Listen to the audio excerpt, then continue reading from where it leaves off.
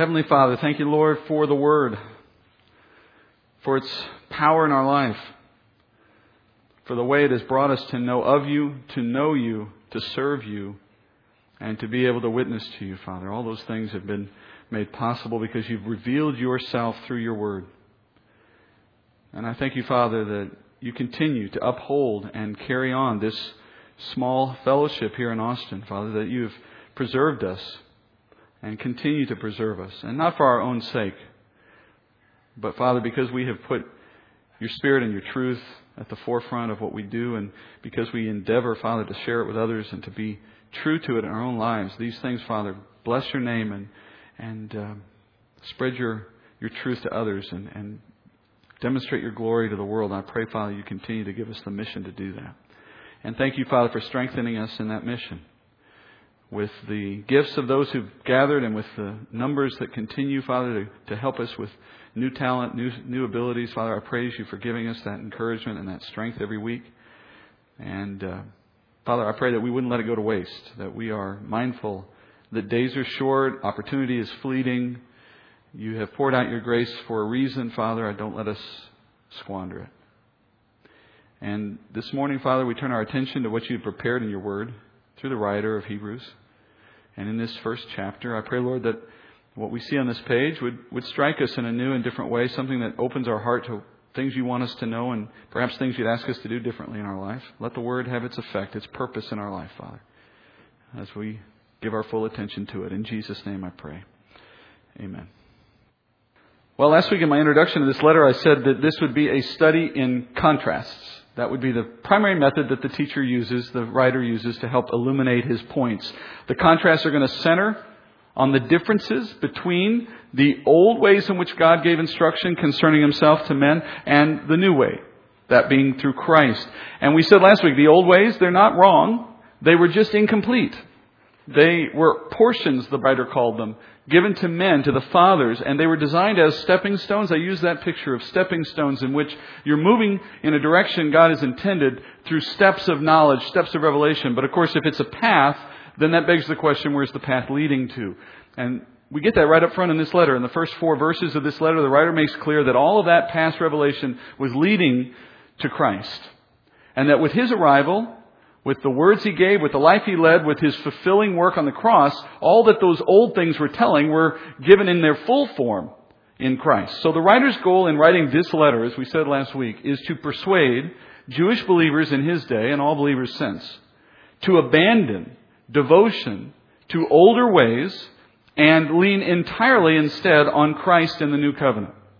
And last week I pointed out that this letter is squarely focused on differences between what came in the old covenant versus the new. And that's certainly true.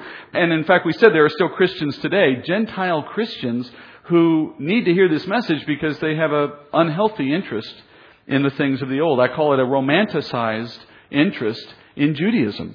You may know some of these folks. You may have friends who have this background. They love the law. They love the festivals. They love the language, the culture, the teachings of Judaism. And of course, there are many good things to be learned in all of those things. Certainly the law, the Word of God is always instructive and helpful. But for some reason, they lean on it to the point where it becomes spiritually unhealthy. They begin to emphasize the necessity of those old things. Not merely their usefulness, but their necessity, even to the point of trying to combine the old and the new in violation of the parable Jesus taught concerning putting new wine in old wineskins. That is, trying to combine the old covenant and the new in some unhelpful way. So for those Christians, this letter is still very relevant, very pertinent. It's still dealing with those same misunderstandings, and it stands as a witness against that thinking. But for those of us, and I assume for the most part, it's the vast majority of us in this room who have no unhealthy interest in the old, who have not embraced it and tried to bring it along as baggage into the new. How do we understand this letter? How does this letter speak to us if we're not entrapped in that way? Well, as I said last week, we're still going to find a lot to learn from what the writer says here, in particular in the way the writer punctuates what he says in this letter with 5 well-known warnings. And we'll get to these in turn as we move through the letter. But in each case, these warnings will follow from an example that the writer is going to teach in which you find a Christian failing to move along a path of spiritual maturity In the case of these readers, it was largely around the immaturity of clinging to the law. But we have our own forms of immaturity in the body, which ultimately lead to the same warnings and the same concerns for failure to mature. So as we look at these warnings, don't think for a minute that the fact that you're not necessarily romanticizing Jewish history, that doesn't mean you're free from the dangers of these warnings. These warnings deal with the problem of not growing spiritually. The way I like to put it is, if you're not going forward, you're going backward. So we're going to pick up in the middle of a verse because of the way the writer chose to write it and the way the canon chose to separate the verses. We're really at the middle of a verse in chapter 1, verse 3, when we start the next thought, which leads to the rest of the chapter. And so let's start there. I'll just read verses 3 and 4 as we begin, and then into the rest of the chapter as we go. The writer says, speaking of Jesus, of course, he says, "And He is the radiance of His glory and the exact representation of His nature, and upholds all things by the word of His power.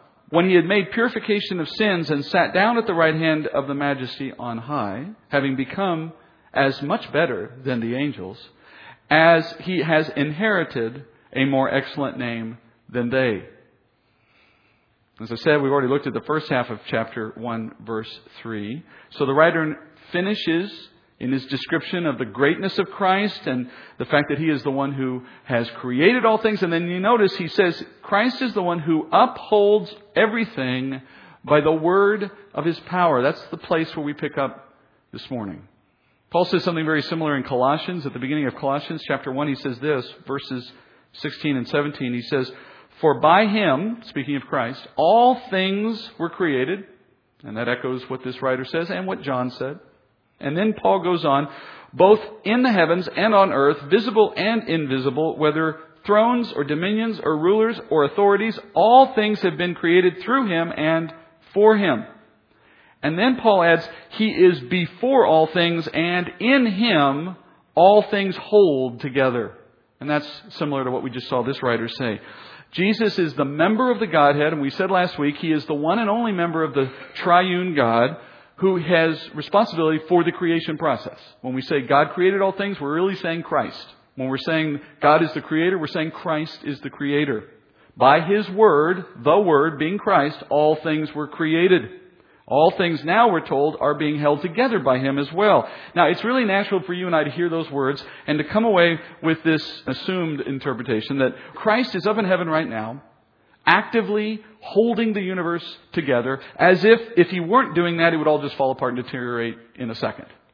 And, of course, Christ's power is ever present in the universe, but that's not actually the accurate interpretation of this verse, because in the Greek, that's not what's being said most literally. The world is created by the word of Christ. After the creation process finished on day 6, what did the Lord do? He rested. He ceased from His work. He sat down, we're told, at the right hand of the Father, as you see at the end of verse 3. He sits down, indicating He's finished with His creative work. That draws, by the way, on a common image in the day this letter was written. In a home, a master would not work around the slaves. The slaves did the work for the master. And the master would sit himself down at a table while the servants served him standing. And this is a very powerful image in the culture when this letter was written. A seated person, by definition, is someone who's not working. A working person never sat. They stayed standing. Again, as an indication that they were on duty. So, Jesus, according to Scripture, is not actively working for His creation at this point, in the sense of making it exist, creating it. All that's done. He sat down. He's finished. What the writer is saying is creation existed because of the power of God's Word, because it was created in that way in the first place. And the Greek word for uphold carries this meaning of carrying forward. So the full sense of these words, if I want to round all this together, is Christ brought the world into existence by the power of His Word, and that same Word, having once been spoken, is always carrying the creation forward to its appointed end. Like on a path. Christ's Word made the ship, and Christ's Word is still steering it to its intended port, to its intended outcome. That's what the writer is saying. God's in control. He made it. It's got a purpose. It's headed to its purpose according to the same Word that created it. And it will reach that purpose. And in the meantime, the Lord Christ has assumed a position seated at the right hand of the Father as the most important person next to the Father himself. Anytime you see the right hand referenced in Scripture, it's the position of highest honor relative to the one who's in the center. So whoever's to the right of God is the most high person after the Father himself. That position, Hebrews says, was assigned to the Son. Now what the writer's doing is he's building something very carefully here, almost like a prosecutor laying out a case before a jury. And he's building in steps. And if you just take each of these steps by themselves, they won't mean much to you necessarily. When you lay them all out in a course, you get to a very powerful conclusion, which is what this writer is doing.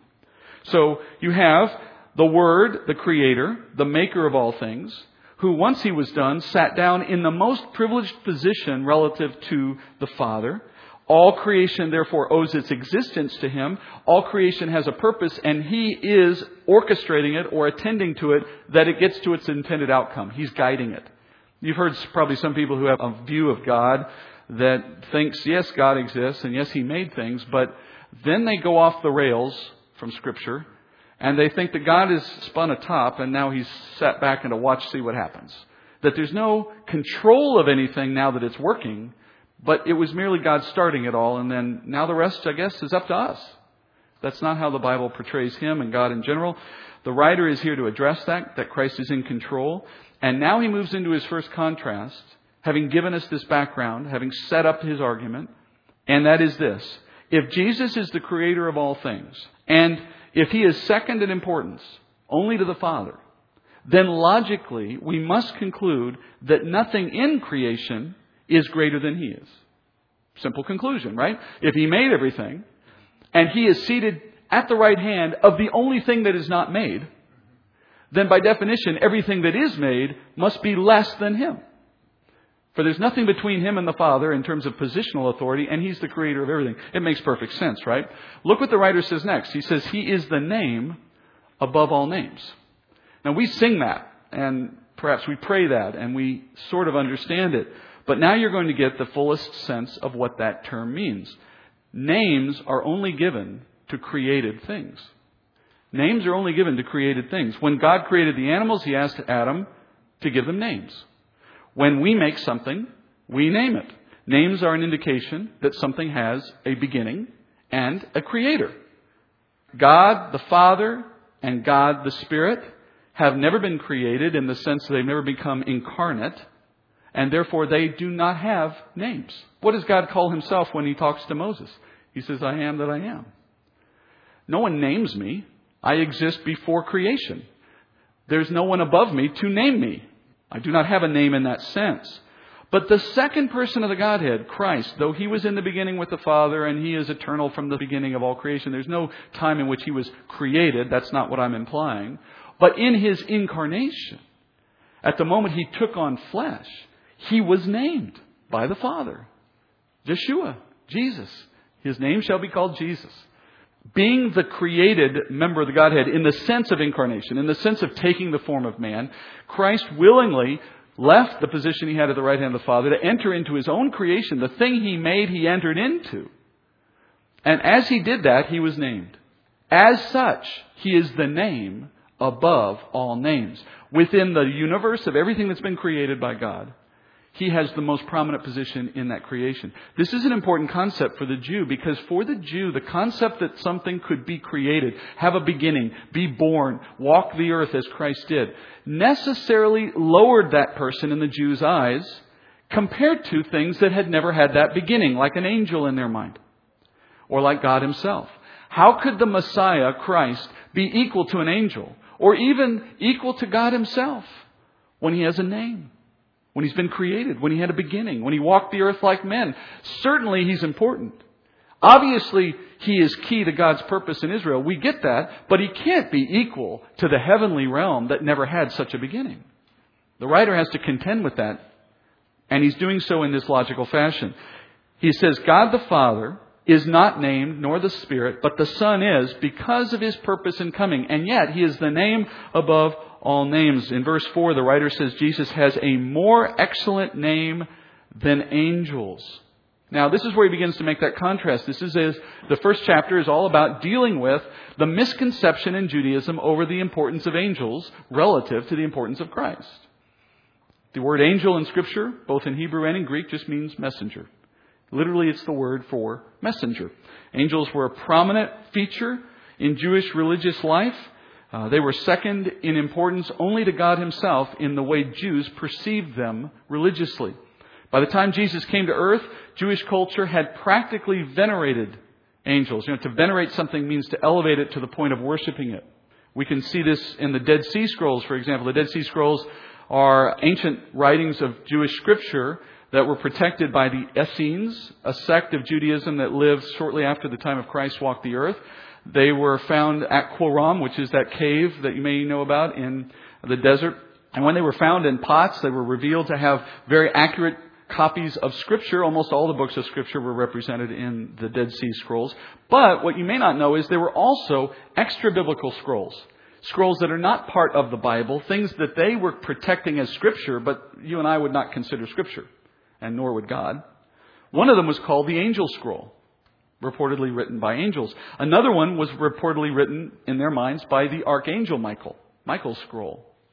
And you can see that same unhealthy focus on angels reflected even today in our culture, at least in some circles. I think there's a re-emergence of fascination in angels in some Christian circles. If you want to check that out, or if you want to see if I'm right or not, just go to your local Christian bookstore and ask for the section on angels. They have one.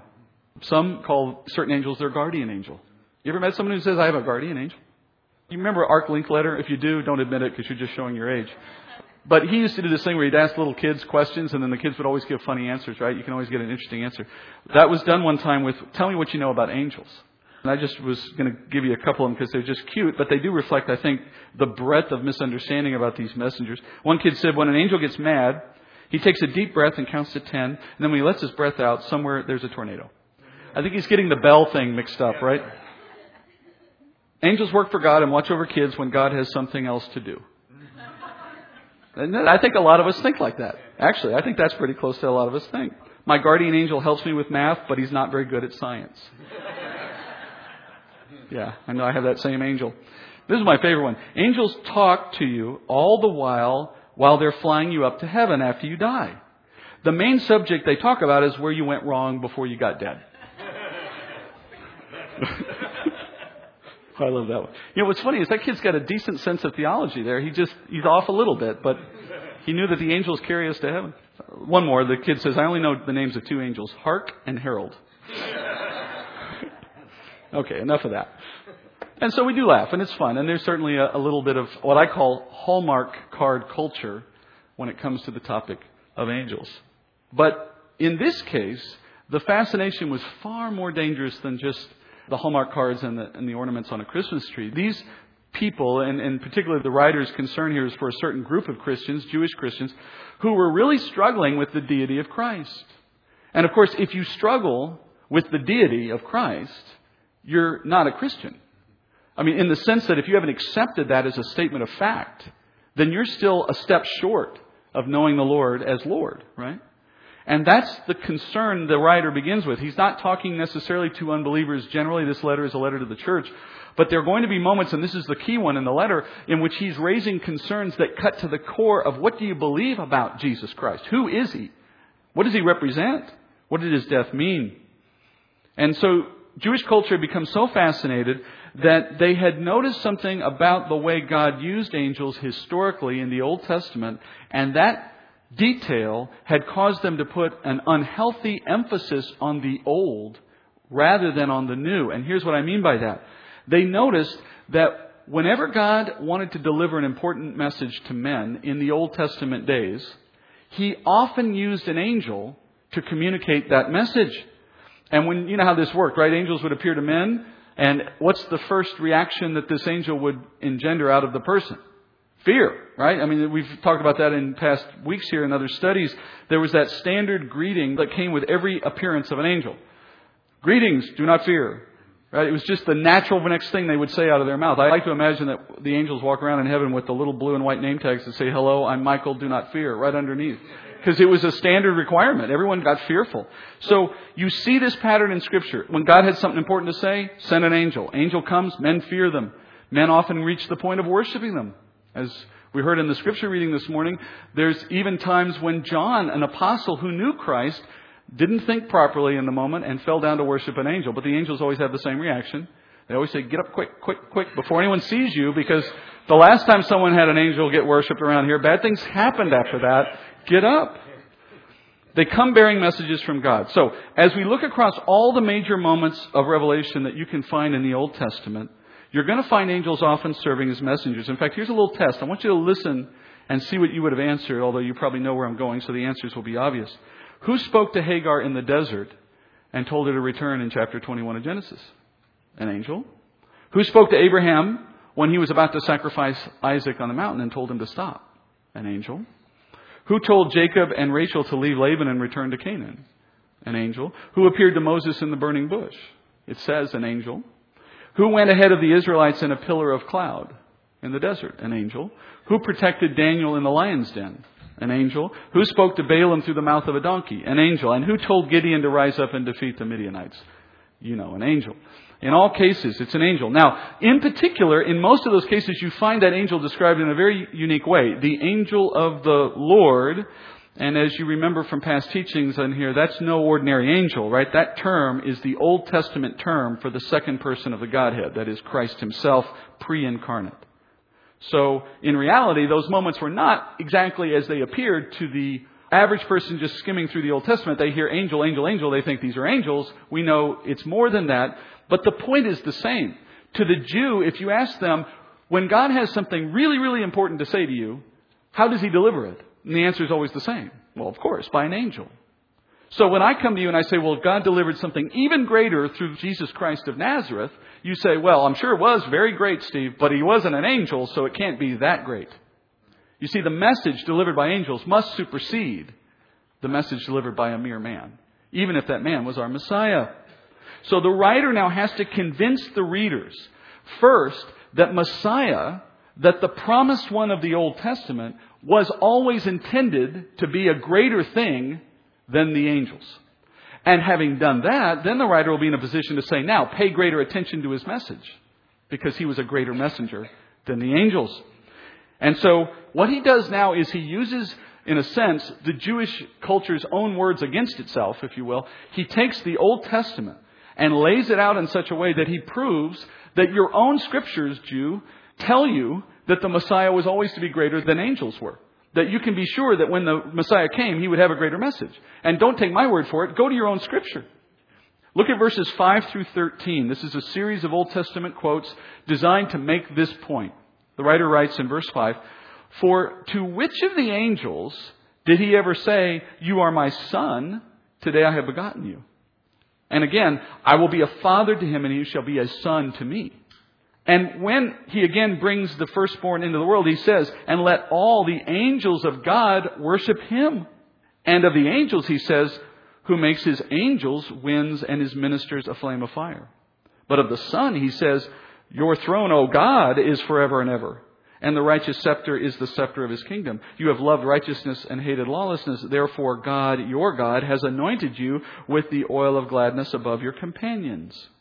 And you, Lord, in the beginning laid the foundation of the earth, and the heavens are the works of your hands. They will perish, but you remain, and they all will become old like a garment. And like a mantle, you will roll them up. Like a garment, they will also be changed, but you are the same. And your years will not come to an end.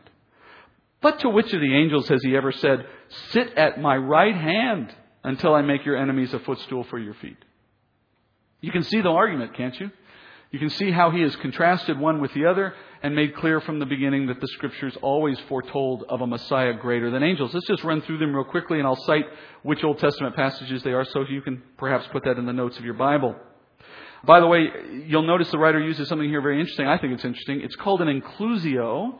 That's a fancy word for bracketing in language, a almost parenthetical bracketing to show you this is a single argument. And you see that inclusio by looking at the beginning of verse 5 and the beginning of verse 13. They both start with the same phrase. To which of the angels did he ever say? To which of the angels has he ever said? Those two phrases form the left and right brackets, if you will, around this argument, sort of putting them in a section of their own. And then as you move through this section, beginning in verse 5, the writer begins with his proofs. First one is Psalms 2:7, where God in that psalm speaks of the Messiah, this coming Messiah, as His Son. Now, the word son's used in different ways in Scripture. There's times when God the Father calls believers sons of God. There's times where He calls angels sons of God. But there's only one time that He calls someone His son singular. And that is only in reference to the Messiah. And then, of course, He goes beyond that and He says He is the only begotten of the Father. If you've heard that word and wondered, well, what does that exactly mean? In Greek, it's monogenes, and that literally means the one who comes forth from the Father. The one who comes forth. No one else has ever come forth from the Father, nor will come forth from the Father to represent the Godhead. Christ and Christ alone, the Messiah, was that one. And so Psalms 2 says, number one, He never spoke to an angel and called him a son. He never spoke to an angel and said, this one's begotten of me. But He did say that about the Messiah. Point number 2, verse 6, the writer draws from Deuteronomy 32:43. Now, this will give us a chance to learn a little bit about translation variations for this reason. This writer always quotes from which version of the Old Testament? We said this last week. The Septuagint. That is the Greek translation of the Hebrew Old Testament. 70 Jewish elders were assigned the job of coming together and translating the Jewish Old Testament from Hebrew into Greek, because so many Jews in that day now were Hellenistic Jews. They had come under Greek culture and they didn't even know Hebrew, but they knew Greek. So the Septuagint just means the 70, because it was translated by 70 men. The Septuagint is the version he quotes from. Now, why is that important? Well, I told you this next proof in verse 6 comes from Deuteronomy 32:43. If you were to go to that verse in your Bible right now, your English Bible, 32:43 of Deuteronomy, it will not read like the writer just quoted it. And as a result, it won't make any sense. Let me read you what the Septuagint says for that verse. Deuteronomy 32:43. Rejoice, heavens, with Him, and let all the angels of God worship Him. Rejoice, Gentiles, with His people. Let all the sons of God strengthen themselves in Him. For He will avenge the blood of His sons, and He will render vengeance and recompense justice to His enemies, and will reward them who hate Him, and the Lord shall purge the land of His people.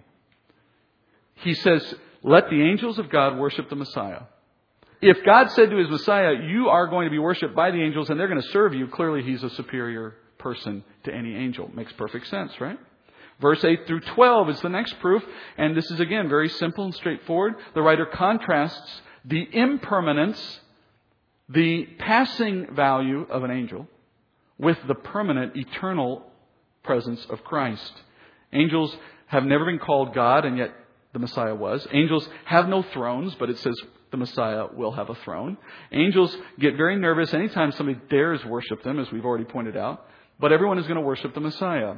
So at this point in the analysis, it's very clear that the angels are less than God. And that Messiah sits at His right hand as the preeminent name within all of creation. That much to be obvious, right? I want to stop just in a moment here and take a little aside to something this writer says, which is very interesting. Not directly related to this argument, but does play a role in our understanding of creation itself. Look in verses 10 through 12. You'll notice the writer quoting here from Psalms 102. And he says, unlike the creation itself, the Lord will never come to an end. He will never wear out. But in speaking of the creation, notice what the writer says. The creation itself has a time limit. It's like a garment. It's going to wear out one day. And as it wears out, it's approaching the point where it's going to be changed. Like garments being changed. Like I take off what I'm wearing now and I put on something new. Now we should know from our study of Genesis, this is a reference to the curse God spoke upon the earth in Genesis chapter 3 after the fall in the garden. When Adam's sin was discovered, God said, because of you, the earth is cursed. The earth being the ground. Literally speaking, everything in the earth or on the earth comes from the earth. And that started in the beginning. Remember the creation process? God called forth all the plant life. It grew from the ground. It owes its existence to the ground. But even more than that, remember the animals? In chapter 2 of Genesis, when we're given the detail on how God formed the animals, brought them to man, and asked him to name them, do you remember the detail of where the animals came from? What did God use to start when He made the animals? It says from the dirt of the ground. So the animals were formed from the dirt. Of course, we know Adam was formed from the dirt as well. And woman came out of Adam. So everything that exists, plants, animals, people, and of course anything we've built has come from the material of the ground. literally the earth and all that's on it, owes its origin to the dirt. And when God pronounced that curse in Genesis 3 on the earth, He was cursing, and when we say curse, we mean it is due to come to an end. By that word of God, the curse, the earth must end. It must come to an end. For our bodies, that means physical death. For animals, it means physical death. For plants, it means they go away too. And the earth as well must end. We know that in Revelation that there will be a new heavens and a new earth to follow this one when God is ready for that, the end of the millennial kingdom. The point is, God has created in the curse a necessity that things come to an end. But more than that, in the manner of its end, God has produced a grace to the unbeliever. Remember when God said that everything would have to be cursed and come to its end? You remember how He said that would happen, though? He said, from dust you've come, and to dust you will return. In that phrase is built in the concept of gradual death. He didn't say to Adam, you ate from the tree, your body dies now. No, he lived 900 years. And even in successive generations, we've seen people living less time, but still, you don't die right away. You live for a while, then you die. And not just the body, but even the physical creation itself wears out. By the pronouncement of the curse, God instituted what we now call the second law of thermodynamics. That all energy goes from higher states of order to lower states of order. Everything wears out. Everything decays. We take it for granted. It's just a part of the natural world we see. We can study it. We can name it a law. We can work with it. But we don't ever question why it is. Scripture says it is because God pronounced that that's the way the world would come to its end in this gradual process. And you can see it around you. I mean, first of all, look at your bodies. You're getting older. You're falling apart. I'm with you on that. It's going to happen. But even things like your house, your car, your yard, your clothes, everything gets worse. Even if you put it in a pristine environment, it still gets worse over time. You're fighting against the Word of God if you're trying to fix that problem. There is an intentional decaying process, wearing out process in place, in creation, as a part of the curse. Why? Again, why does God want us to see things falling apart slowly? Because by that indication, something we call entropy, we come to understand that life is not permanent, that everything comes to an end, that putting your trust in this world is folly, that storing up your treasure on earth leaves it vulnerable to moth and rust and decay and thieves, that trusting in anything of the physical creation is a worthless form of trust. It's no trust at all. And that because we know we're coming to an end and everything else around us, we are face to face with the reality of what comes after death. I find it interesting that people have a lifetime to contemplate their death. It's spiritually valuable, at least it can be. I've often said that living a perfectly healthy life is just the slowest possible way to die. Because it doesn't stop the end anyway. To the believer, it's something we celebrate in the sense that we recognize it's the end of a bad thing to then allow for a very good thing. Or as we've said here in the past, to the believer, this life is as bad as it gets. But the problem for the unbeliever is it's exactly the opposite. For those who don't know Christ yet as Lord, this life is as good as it gets. And it's not very good. God has given men reasons to contemplate their mortality, the judgment that follows death, the necessity to be reconciled with God before it's too late, the folly of investing and trusting in a world that's falling apart. All of these things have been built into the creation by the Word of God from the beginning to give us cause to think about spiritual matters. One day, the writer says, He will bring all His enemies to a final end. He will conquer sin and death. And the writer's final proof is that the Messiah is the highest, the greatest name above all names, seated at the right hand of the Father. Only the Messiah has the power to win the victory over the very thing that's leading all of us to decay and death. In verse 13, the writer finishes his inclusio, and he quotes, in the last one for the day, from Psalms 110, arguably the greatest messianic psalm, pound for pound. It's only 7 verses, but it's packed with descriptions of Christ, including the one that's quoted here, that He will remain seated in this place of honor to the right hand of the Father until all God's enemies are under Christ's feet. In other words, Christ ruling over creation is going to keep going and continue until all the enemies of God are gone. We studied that in 1 Corinthians, if you remember. This is an honor and an authority no one else in creation can possibly equal, certainly not angels. The Lord made all things. He controls all things. He'll defeat all enemies. He is the one who lowered himself to assume a name in creation, and yet that name is above all names. So that he could stand in our place, so that he could take the curse of the creation in his own body, so he could do it on our behalf instead of us. And then he rose again to fulfill his mission to destroy the enemies of God. That is the Messiah, the one and only one an angel could never hope to compare to. Now, next time we get back into the book of Hebrews, we'll pick up at this point and into chapter 2 with the writer now doing what he's going to do repeatedly, which is having made his point.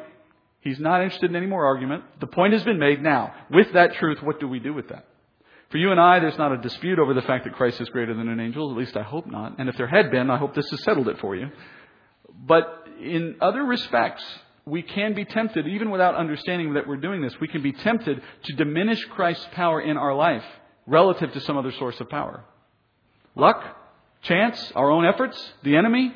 How many Christians have I heard referring to Satan in a way that suggests Satan's power is somehow in contention with Christ? And some days Satan's winning, and some days Christ is winning. I mean, that in itself is a kind of version of this thinking, in which I have elevated something in the spiritual realm, at least to an equality, if not to a greater position than Christ.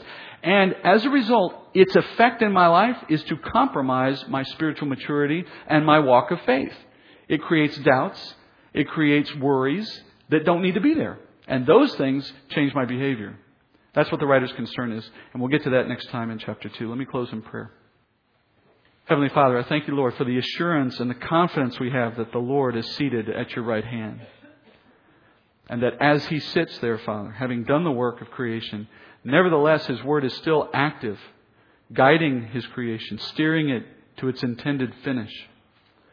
A finish, Father, that still sees us in the forefront of His plan as those who would serve Him now and reign with Him in the creation that comes after this one. I thank you, Father, for that privilege and for the grace that made it possible. And I thank you, Lord, for the writer who reminds us that nothing can compare with the power and the glory and the authority of Christ. And that He who lives in us is so much stronger than he who is in the world, that these things should not even cause a concern in our mind. That no matter what the body may face in this life, Father, the Spirit is in your hands, and in one day a new body that no one can touch. I thank you, Father, for that blessing. Continue to give us that strength. Let us walk in that faith, Father. Let us minister to others in the confidence we have so that we might be an encouragement to them. I pray this in Jesus' name. Amen.